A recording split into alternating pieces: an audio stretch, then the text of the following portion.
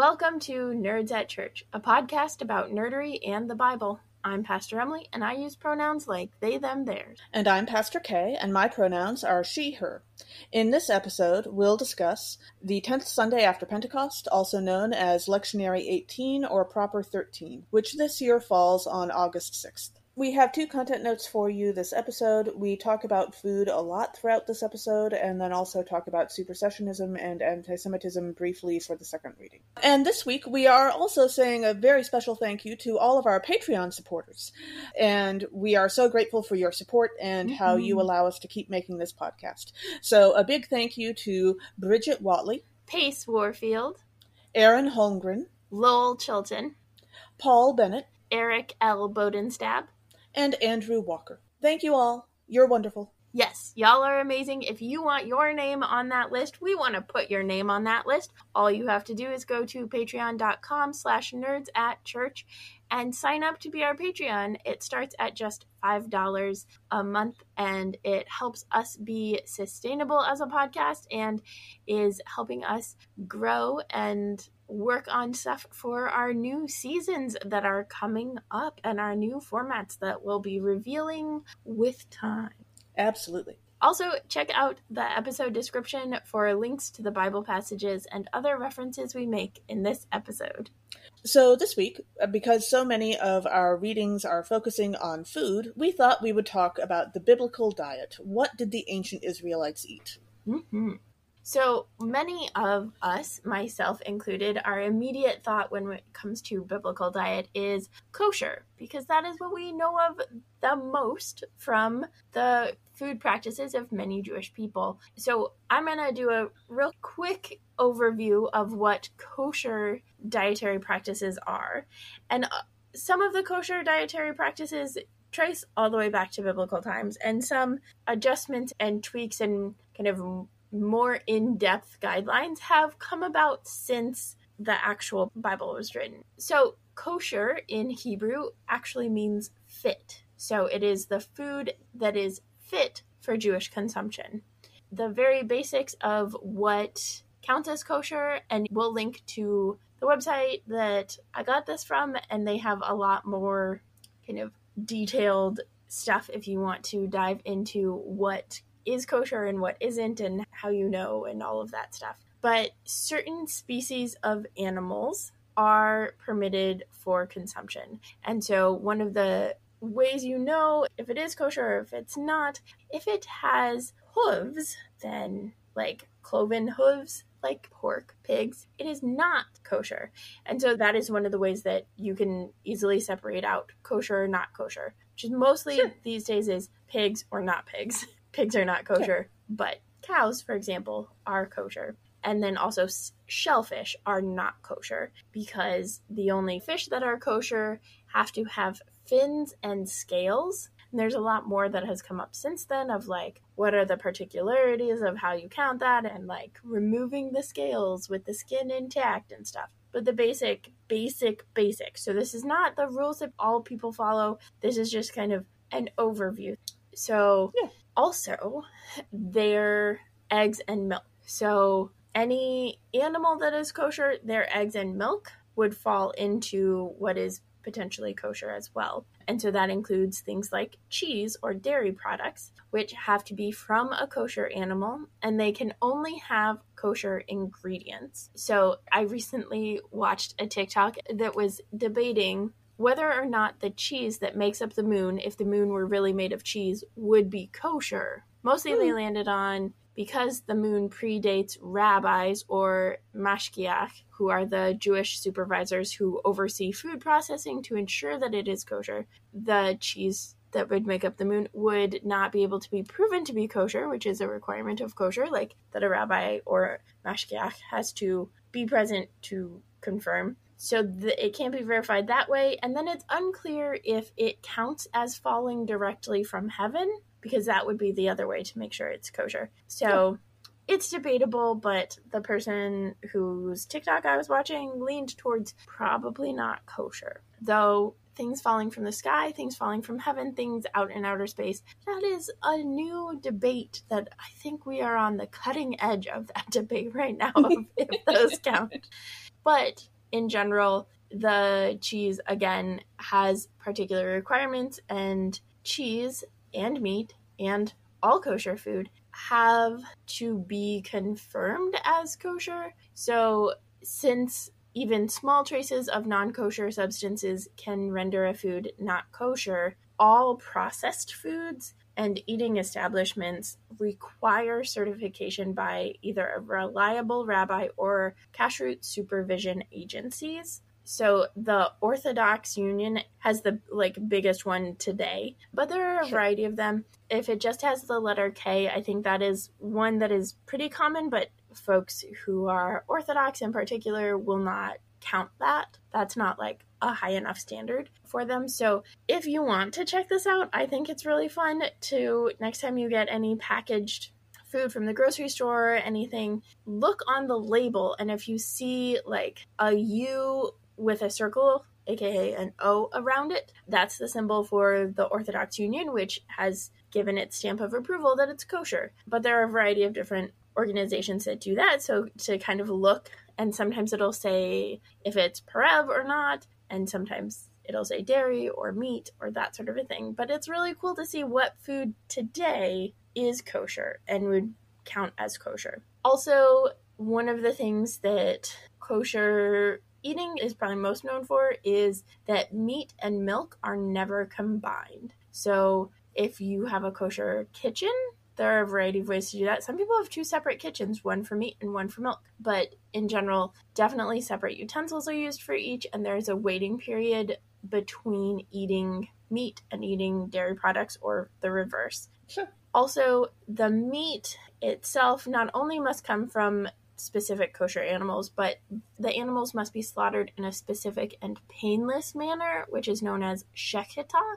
and certain parts of the animal, including like blood, for example, must be removed. Also, I think there's a thing in the Bible of like the hip socket doesn't get eaten because that's where the mysterious being struck Jacob, aka Israel, after wrestling with him. And then most fruits, vegetables, and grains are basically always kosher as long as they are insect free, because insects are animals, and so that's a whole different thing. Wine and grape juice must be certified kosher. There's one of the stories I heard about this is like if you're drinking wine with someone, because there's also in a hope for maintaining the culture and the religion, there has historically been, and in different denominations of Judaism is more or less still the case, intermarriage and interreligious marriage is not necessarily a good thing. And so wine in particular, you need to be kosher. At least one of the stories is that then you're drinking wine around people who,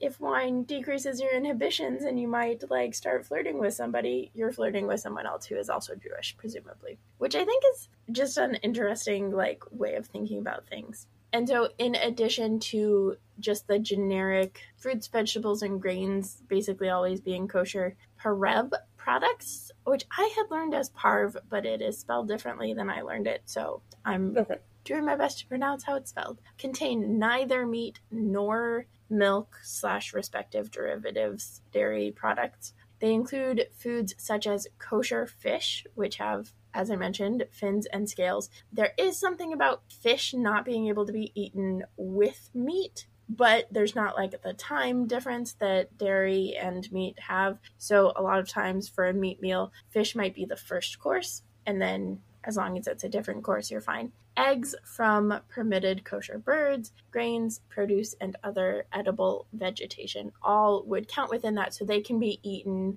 whether you're having a dairy meal or a meat meal. So those are like the big picture kind of things.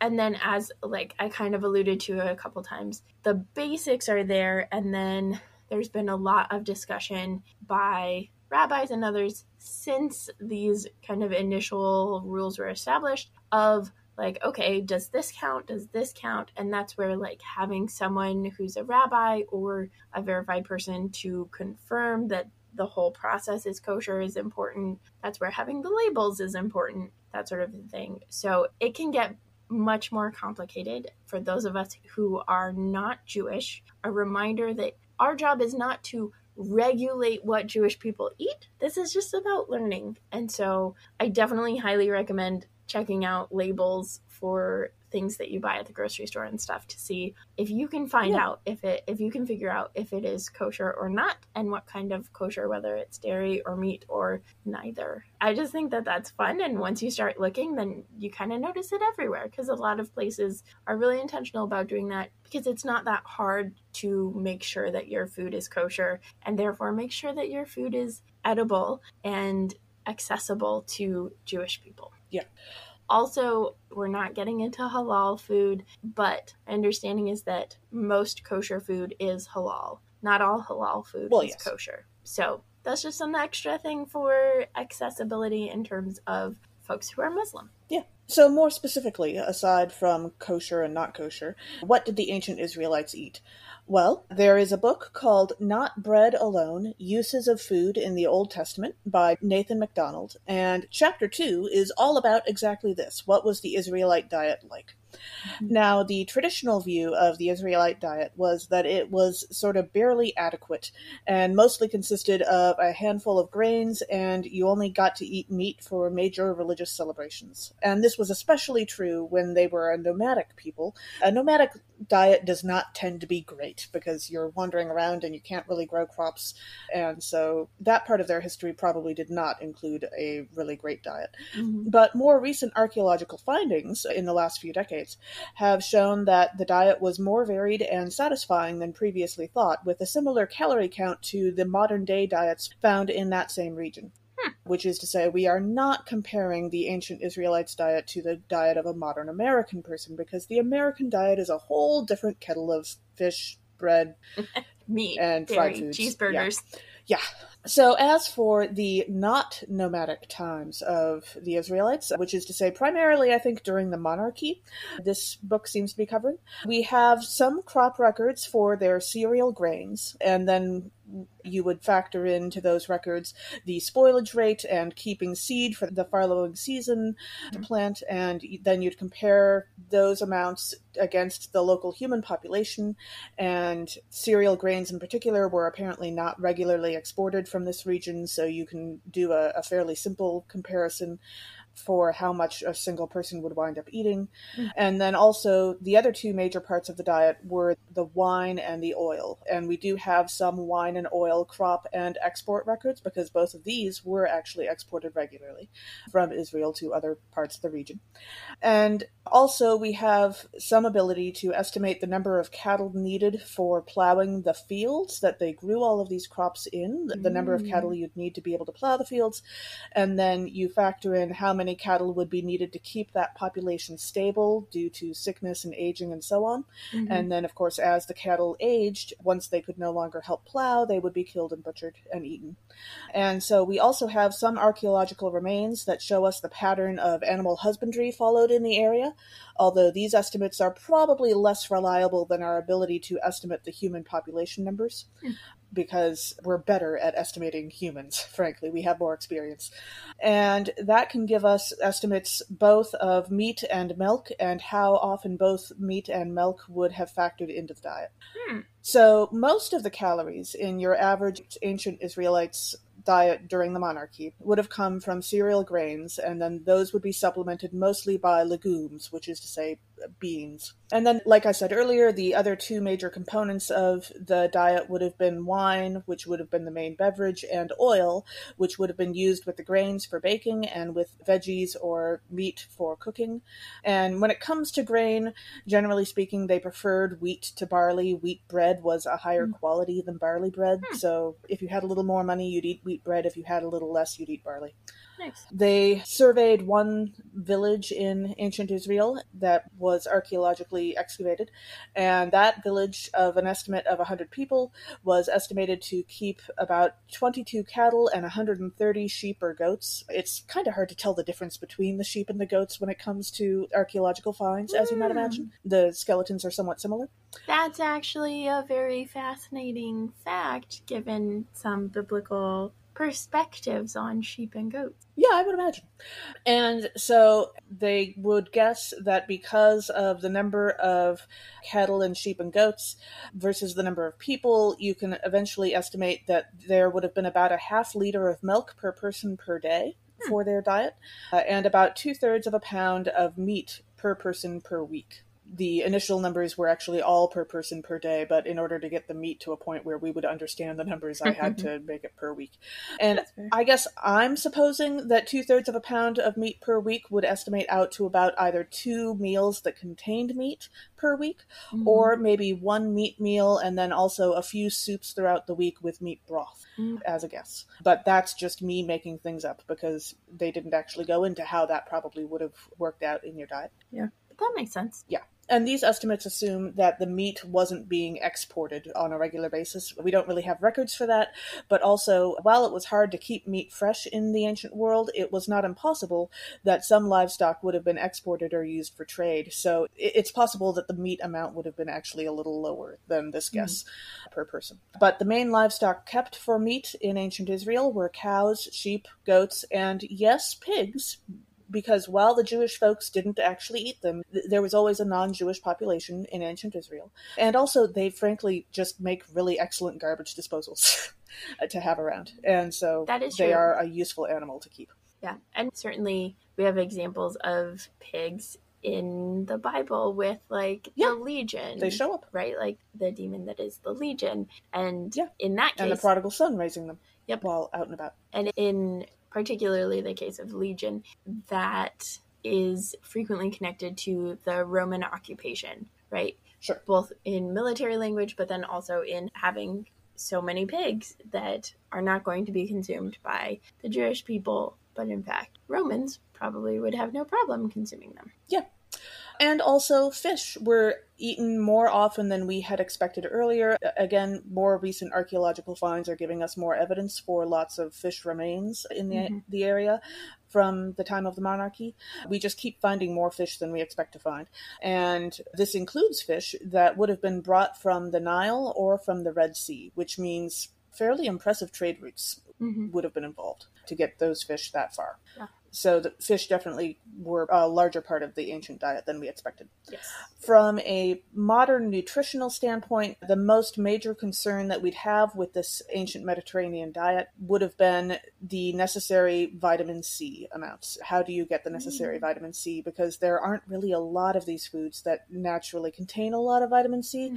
No potatoes. We're a little fuzzy on that part, but it was probably supplemented with wild greens, and also there were various fruits grown in the area. The Bible talks about figs all the time, but not all of those fruits contained a lot of vitamin C either. And, lemons and oranges were definitely not there in ancient times. So we're still a little concerned about how that would have worked out so that people didn't get scurvy. But there were some wild greens that were not necessarily grown as crops that people could have eaten that would have helped. And there was one interesting note that I found that said that the comments about the land flowing with milk and honey, that description of ancient Israel, you'll note that people who describe ancient Israel as the land flowing with milk and honey are always people who are not currently living in that land at the time. So that might be less accurate and more like Fievel singing about the no cats in America.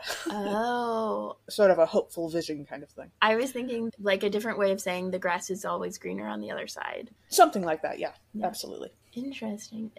So, as you can imagine, a lot of this comes from both biblical and archaeological information, and there are a few different biblical passages that we wanted to kind of point towards that give a sense of the ancient biblical diet. One thing I will say is, and we talked about this in our episode on Passover, but there are really clear examples of what sorts of things were available in terms of what could be procured for a Passover dinner. That would be both in terms of lamb that you're eating, but also the bitter herbs and salt water and fruit and like all of those things that tend to be on a plate at a Seder dinner. Just a reminder that the Seder dinners of today are not the same as the Seder dinners of 2,000 plus years ago. So don't assume that they are. And also remember, if you're not Jewish, you shouldn't be putting on your own Seder. But if you are invited to one, then lucky you, because those are awesome. Also, another passage is in the book of Daniel, the first chapter, verses 8 through 16, when they are taken into exile. Daniel and his buddies only drink vegetables and water so that they are not considered ritually impure. So this is like a way of making sure that they are keeping kosher. And there's a whole thing about that. And then they end up being in good health, even without eating the food that the king was trying to feed them. And so the king's like, okay, fine. You can just eat veggies and drinking water, and that's fine. Yeah. And also, the Nathan MacDonald book brought up the Bible verse from Proverbs chapter 15, verse 17, which says, "Better is a dinner of vegetables where love is than a fatted ox and hatred with it," which does not tell us that the ancient biblical people had a very high view of vegetables, but it does tell us that there's more to food than the nutritional value as well. Yes. And in Acts chapter 10, which we hear a lot, various parts of it, that is the time when Peter receives this vision from God of a sheet being brought down and God challenging Peter and opening Peter up to thinking about food as, instead of clean and unclean, that all food comes from God and so is edible. And that's part of God breaking open Peter's understanding of who's inside the community of faith and who's outside, and saying, no, everyone is welcome to be a part of this community of faith. So that has to do with like kosher, unkosher, clean, unclean, dietary stuff at that time, but also is an illustration for a larger conversation about people and community and belonging. But I wanted to like throw that out there too. Yeah. And then pop culture. Yes. So pop culture and biblical diets don't really overlap a lot. Doctor Who doesn't really go places and talk about what they're eating very much when it's historical places. I actually think that that would be really cool if they did. And they like, because sometimes they like get into things. I think Martha, as a companion, was one of the ones who kind of first pushed that, of like more noticing the historical details that are weird to her, that kind of thing. Yeah. I suppose the time that they encountered vampires in Venice, they did talk about what they were eating then, but you know, that was kind of unusual, so. Yeah, that was a little different. But like Martha started to get at like, hello, they are going to think that I am enslaved to you, or that sort of a thing. And so they didn't really get at it. I think it would be cool to like toss in more of that information, but it also takes more research and that sort of thing. But Madeleine L'Engle's Time Quartet series does get a bit more into what happens in biblical times. Her book, Many Waters, the twins go back in time to basically Noah's time while building the ark. And again, it's been forever since I read that book. Again, it's not like we get a lot about the food, but it's trying to get into what life was like in that time, and presuming that, you know, Nephilim and Seraphim and all of those many-eyed creatures still existed. Sure. Also, speaking of fiction and historical accuracy, while we do love the musical Joseph and the Technicolor Dreamcoat, and the song in that musical that is set in a French bistro is very entertaining, ancient Israel did not actually have French bistros. What? We apologize if this isn't a surprise to anyone listening to the podcast, and please accept our condolences. So. Yep. Also, Prince of Egypt is a fantastic cartoon animated movie. It's one of the better ones in terms of biblical storytelling, but again, doesn't get a ton into what is being eaten. It's not the main thing, even though decreasing rations was part of what the Egyptians were doing to the Hebrew people. But yeah, I have been once again re-scandalized with the knowledge that Kay has not seen Prince of Egypt. So I'm getting there. If you want us to do a movie commentary on the Prince of Egypt, I'm voting for it, because I think it would be fun. We've also had conversations about the many things you haven't seen, Emily. It's true, but this is one of the things that you haven't, so I get to talk about it. Sure. Also, I think it would be a cool thing for us to do a movie commentary on. Speaking of movie commentaries, we did actually recently record a movie commentary for Four Weddings and a Funeral, but we will be waiting until the WGA SAG strike has finished until we release it. Yes. But it was very fun. Yes, we did record it. The guidelines that we have to make sure that we're not crossing picket lines, because we support striking workers and we think everybody deserves better compensation, except for CEOs who deserve probably less compensation. But because we are supporting that, we are not promoting struck companies. So doing a movie commentary for a movie that's on a streaming service when the streaming services are the struck companies goes against our values. So continue to put pressure on the CEOs and the streaming services to actually show up and bargain in good faith with WGA and SAG-AFTRA so that we can release our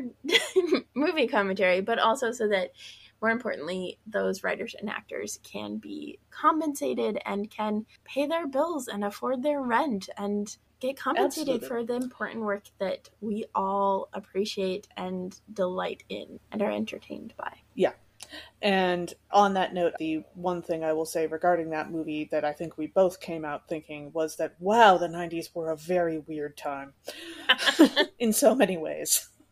It's true. It's true. It's like a whole different universe. Yeah. Yeah. It really, really is. Yeah. So, that's what we've got for biblical diets.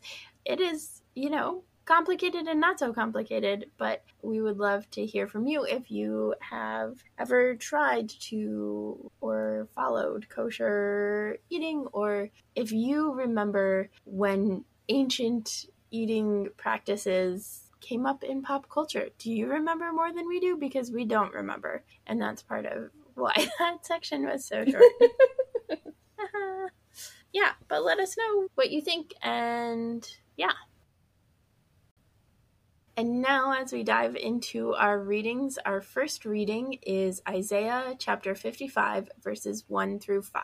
God invites the people to join freely in both feast and community. Fun fact, this was part of my first reading for my ordination service. So one of the themes in this passage is the idea of collective good. This is opening up this feast and the space for food and drink and joy to be for everyone. And in case you can't tell, I've been on TikTok a lot lately, but bartering was a lie. Somebody on TikTok was talking about it, that actually they've done studies and people say that money came from bartering as a replacement for bartering. And the reality is that bartering, for the most part, wasn't commonplace.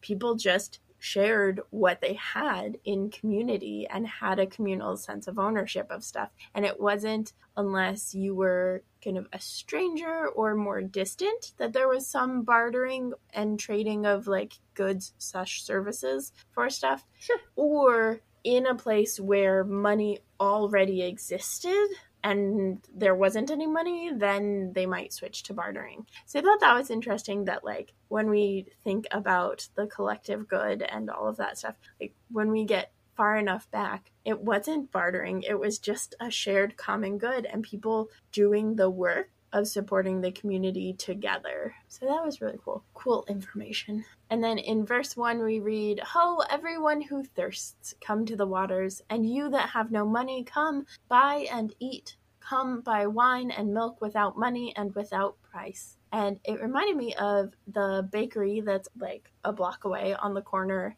It's a Jewish bakery called Matzi here in Baltimore, and they do pay what you can. So you can go and buy a loaf of bread, and if you have $5 and need 2 loaves of bread, then they'll give you 2 loaves of bread for $5. But the goal is that everyone be able to come to the waters, to come and receive food and drink as they need it, which I think is awesome. And I wish we had more of that sort of an economic model, which is becoming more popular, but is a tricky one. It's risky and mutual aid. So you have to have some courage to take that risk and some money just to be safe. Sure. And then in verse 2 we read, "Why do you spend your money for that which is not bread, and your labor for that which does not satisfy? Listen carefully to me, and eat what is good, and delight yourselves in rich food." Okay, so as much as the Bible is offering good general advice here, it also doesn't have to be 100% accurate all the time. Like, not everything that you eat has to be good and rich food that also satisfies. You can also sometimes have other things. If you want to have some silliness in your life, and you want to go buy an ice planet at the spaceport like River Tam did in Firefly, that's okay too. Ice planets are sometimes food, and that means sometimes you can have them. So It's true. It's true. We here at Nerds at Church, while we will tell you about the biblical diet, are not prescribing it because no. A, diets suck and are awful and terrible. But Well, B, it's not that kind of diet, Emily. Well, that too. But also, yes, fed is best. Yes. It is most important that you are able to eat food and get the food in the body to do the things of living. Although, admittedly, eating an ice planet is a little more difficult than eating some other foods. But I mean, that's true. Ice but planets still, sometimes a are challenge is good for you. difficult. Yes. It reminded me of snowballs. So I'm like, now I want to go get a snowball here in Baltimore, which is a specific Baltimore treat. Mm-hmm. But yeah. Also, I just finished rewatching Firefly, so that was like perfect timing. Well done. And then in verse 3, we read, "Incline your ear and come to me. Listen so that you may live. I will make with you an everlasting covenant, my steadfast, sure love for David." So it's just important to point out that covenants and contracts are not the same thing. Covenants are things where two people come together and have ways of repairing and reconnecting when they are broken, when people mess up, all of that stuff. Contracts, at least these days, are ways for people with power and powerful lawyers to screw over everybody else. So another shout out to the WGA SAG-AFTRA strikers that we support you and we want a just and generous new contract for you all that helps you all to live and not only survive but thrive in your lives. Yeah. And then in verse 4 we read, "See, I made him a witness to the peoples, a leader and commander for the peoples." And this verse made me think that the Israelite Messiah concept of a prophet mixed with a leader sounds a little bit like it might be an inspiration for, or at least related to, Plato's concept from ancient Greece of a philosopher king, which is a philosopher who also leads and who uses philosophy to inform their leadership. So kind of like we this talk verse very about much makes Solomon. Though, something like that, yes. As we learned, absolutely. I believe last week, Solomon is not all he's cracked up to be. Necessarily, yeah. And then our next reading for this episode is from Romans chapter 9, verses 1 through 5. Paul clearly explains that the Jewish people are still and always will be the beloved children of God, and all their covenants with God are still in effect. So one of the themes in this passage is supersessionism bad. Supersessionism is the idea that Christians have come and superseded, taken over for the Jewish people as the chosen people of God. That's bad. That's wrong. That's anti-Semitic, in fact. No, absolutely. God chose the Jewish people, and nothing changes that. Period. So as we jump into the verses, in verse 1 we read, Paul says, "I am speaking the truth in Christ. I am not lying. My conscience confirms it by the Holy Spirit." And this kind of reminds me of a running, I don't know that joke is the right word, but it's a running thing in many of Robert Heinlein's novels, of people quoting Lewis Carroll's poem, The Hunting of the Snark, to each other by saying, "What I tell you 3 times is true," or just the shorter version of "I tell you 3 times," which is a way for them to say to each other that they realize that what they're saying is unlikely or sounds difficult to believe, but they are genuinely being serious and they need to skip the "I don't believe you" stage of the conversation because there are important things to do and perhaps a crunched timeline. And so this is sort of an ongoing thing, and it kind of reminded me of Paul saying, "I'm not lying, by the way," which is kind of a weird thing to put into the middle of your letter to another church, but okay. But this only works with people who both know and trust each other, of course. So yeah, that's fascinating. I thought you were going to go with the, saying something 3 times helps people remember it. And so it's like, I'm just going to pretend. It does, yes. I don't know if Lewis Carroll, picked that up from somewhere or what, but the poem is very silly. Yeah. So I appreciate that they use a very silly poem to make an important point. Agreed. And then in verse 2, we read, I have great sorrow and unceasing anguish in my heart. And so I'm in the middle of watching Dead to Me on, I think, Netflix or something. But it has Major Jen Harding, who is Christina Applegate's character, the main character, energy from the first season, where it starts out and she's in the process of grieving because her husband was killed by a hit and run. And so it's just like there's so much like sorrow and anguish, and then thing after thing keeps happening. And of course, it's a Netflix show, so every episode ends on a cliffhanger. So it's set up to binge watch. But yeah, just like so much sorrow and unceasing anguish for Jen. She doesn't handle it particularly well, which doesn't help. Yeah. And then in verse 4, we read, they are Israelites, and to them belong the adoption, the glory, the covenants, the giving of the law, the worship, and the promises. And the list actually continues after that. Mm-hmm. But basically what I'm getting from this verse is that it's like the Israelites are the good, non-dystopian version of the people of the capital in the Hunger Games universe. Like, these are the favored folks. These are the folks for whom life is good. Interesting. Also, the ancient Israelites definitely would have been against the Hunger Games, but for so many reasons. But I just had to take a minute for my brain to wrap around you comparing them to the capital in the Hunger Games. Well, I was trying to think of like favored people in different universes, and that was the first thing that popped into my head, because usually the favor isn't quite that obvious. Yeah, that's true. But like, instead of, doing the Hunger Games and starving and oppressing all of the districts, they're like helping and supporting the districts, right? Yeah, okay, exactly. The good non-dystopian version. Yeah, gotcha. Okay, I just needed to clarify because sure, that could have gone lots of ways. And then in verse 5, we read, to them belong the patriarchs, and from them, according to the flesh, comes the Messiah, who is over all, God blessed forever. Amen. Okay, they can have the patriarchs, but dibs on the matriarchs and the non-binary and trans ancestors, because those are the ones that I care more about anyway. And, we do so much like assuming of cisgender heteronormativity in history and in scripture that like, I want the rest of them. I want the non-patriarch.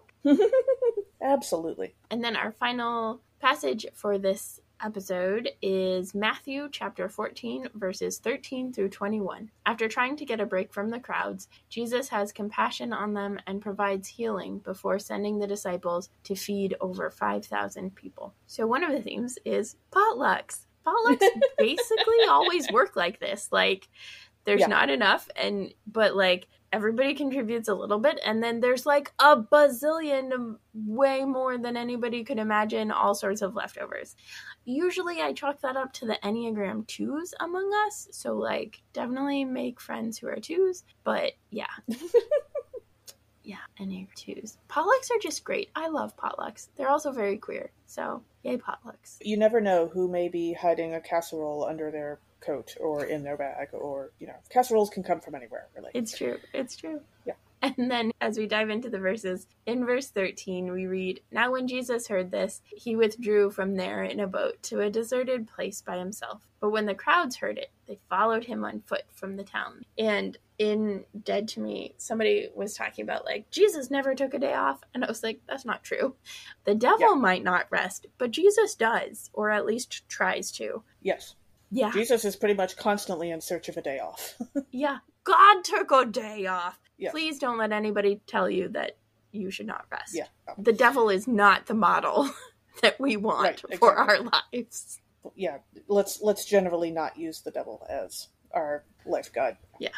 And then in verse 15a, we read, when it was evening, the disciples came to Jesus. Oh, so the disciples weren't with him on the boat, so that means that they probably were with the crowds the whole day, or maybe they were following the crowds, but like, probably they were with the crowds, right? Because if a crowd is following a guy on a boat along the shore, his disciples are probably going to be just as mobbed as Jesus was the whole time. Quite possibly. And while Jesus managed to get a break by literally running into the sea, the disciples were having to be social the whole time. And so no wonder they want him to tell these folks to go away and buy food and finally give them a break too, right?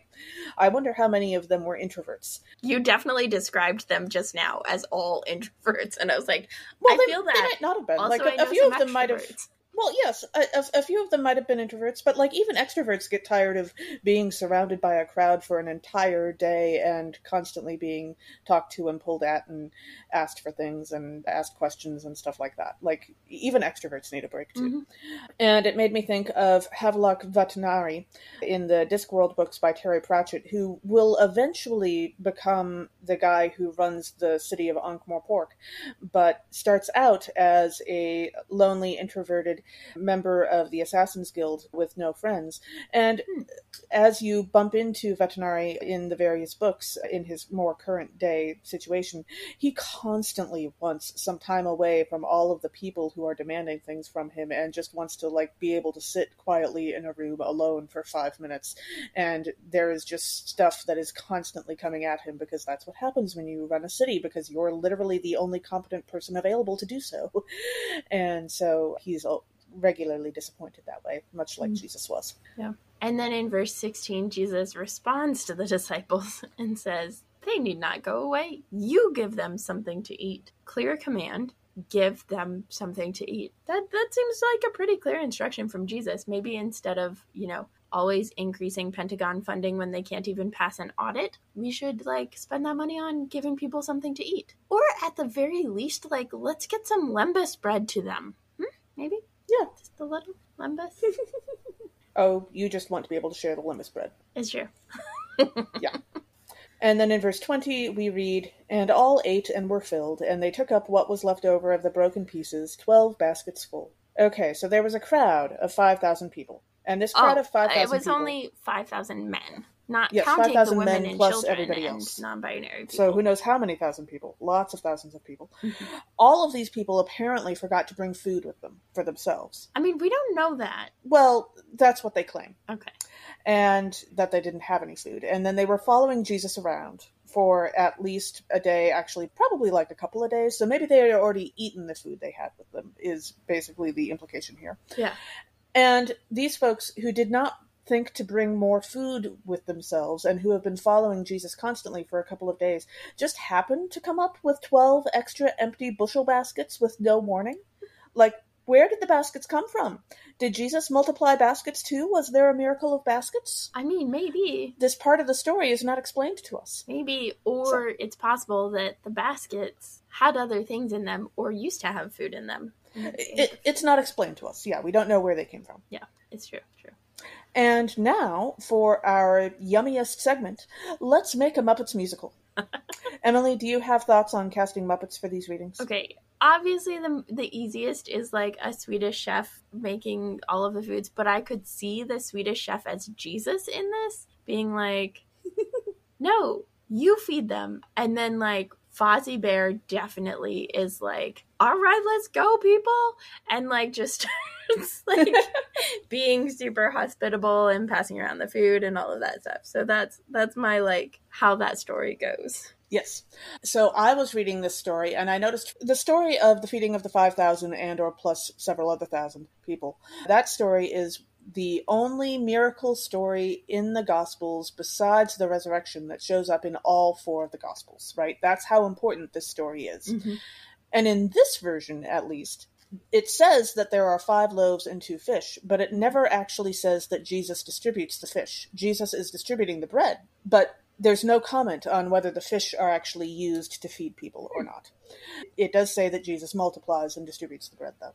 And so I was thinking about the Muppets in this story and what happened to the fish. And of course, the correct answer is that New Zealand would have very quietly snuck up and stolen the fish so that he could throw them at people. Because New Zealand's character in the Muppets apparently really loves throwing fish at people. So I think that explains where the fish went.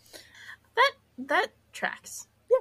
I am just here to, solve mysteries you didn't know were there in the first place. So. You are one of the best at that out of all of the people that I know. So thank you. Thank you for serving that very, very important purpose. Yay. And thank you, dear listeners, for joining us. Catch us next time when we'll discuss nerdery connections to the scripture readings for the 11th Sunday after Pentecost. This podcast has been produced by us, Emily Ewing and Kay Roloff. For more fun, check us out on Twitter and Facebook at Nerds at Church, or contact us at nerdsatchurch@gmail.com. Also, if you like what you've heard, rate us or leave us a review on Apple Podcasts, Facebook, or wherever you catch your podcasts. If you want access to our uncut guest episodes and interviews, live Q&As, and more, support us on Patreon at patreon.com/nerdsatchurch. It's cheaper than buying 5 loaves and 2 fish at almost any store. Or 12 bushel baskets. For that matter, absolutely. Also, let us know on Facebook or Twitter who you would cast for Let's Make a Muppets musical for this episode. As the ancient Christians said, Pax Vobiscum.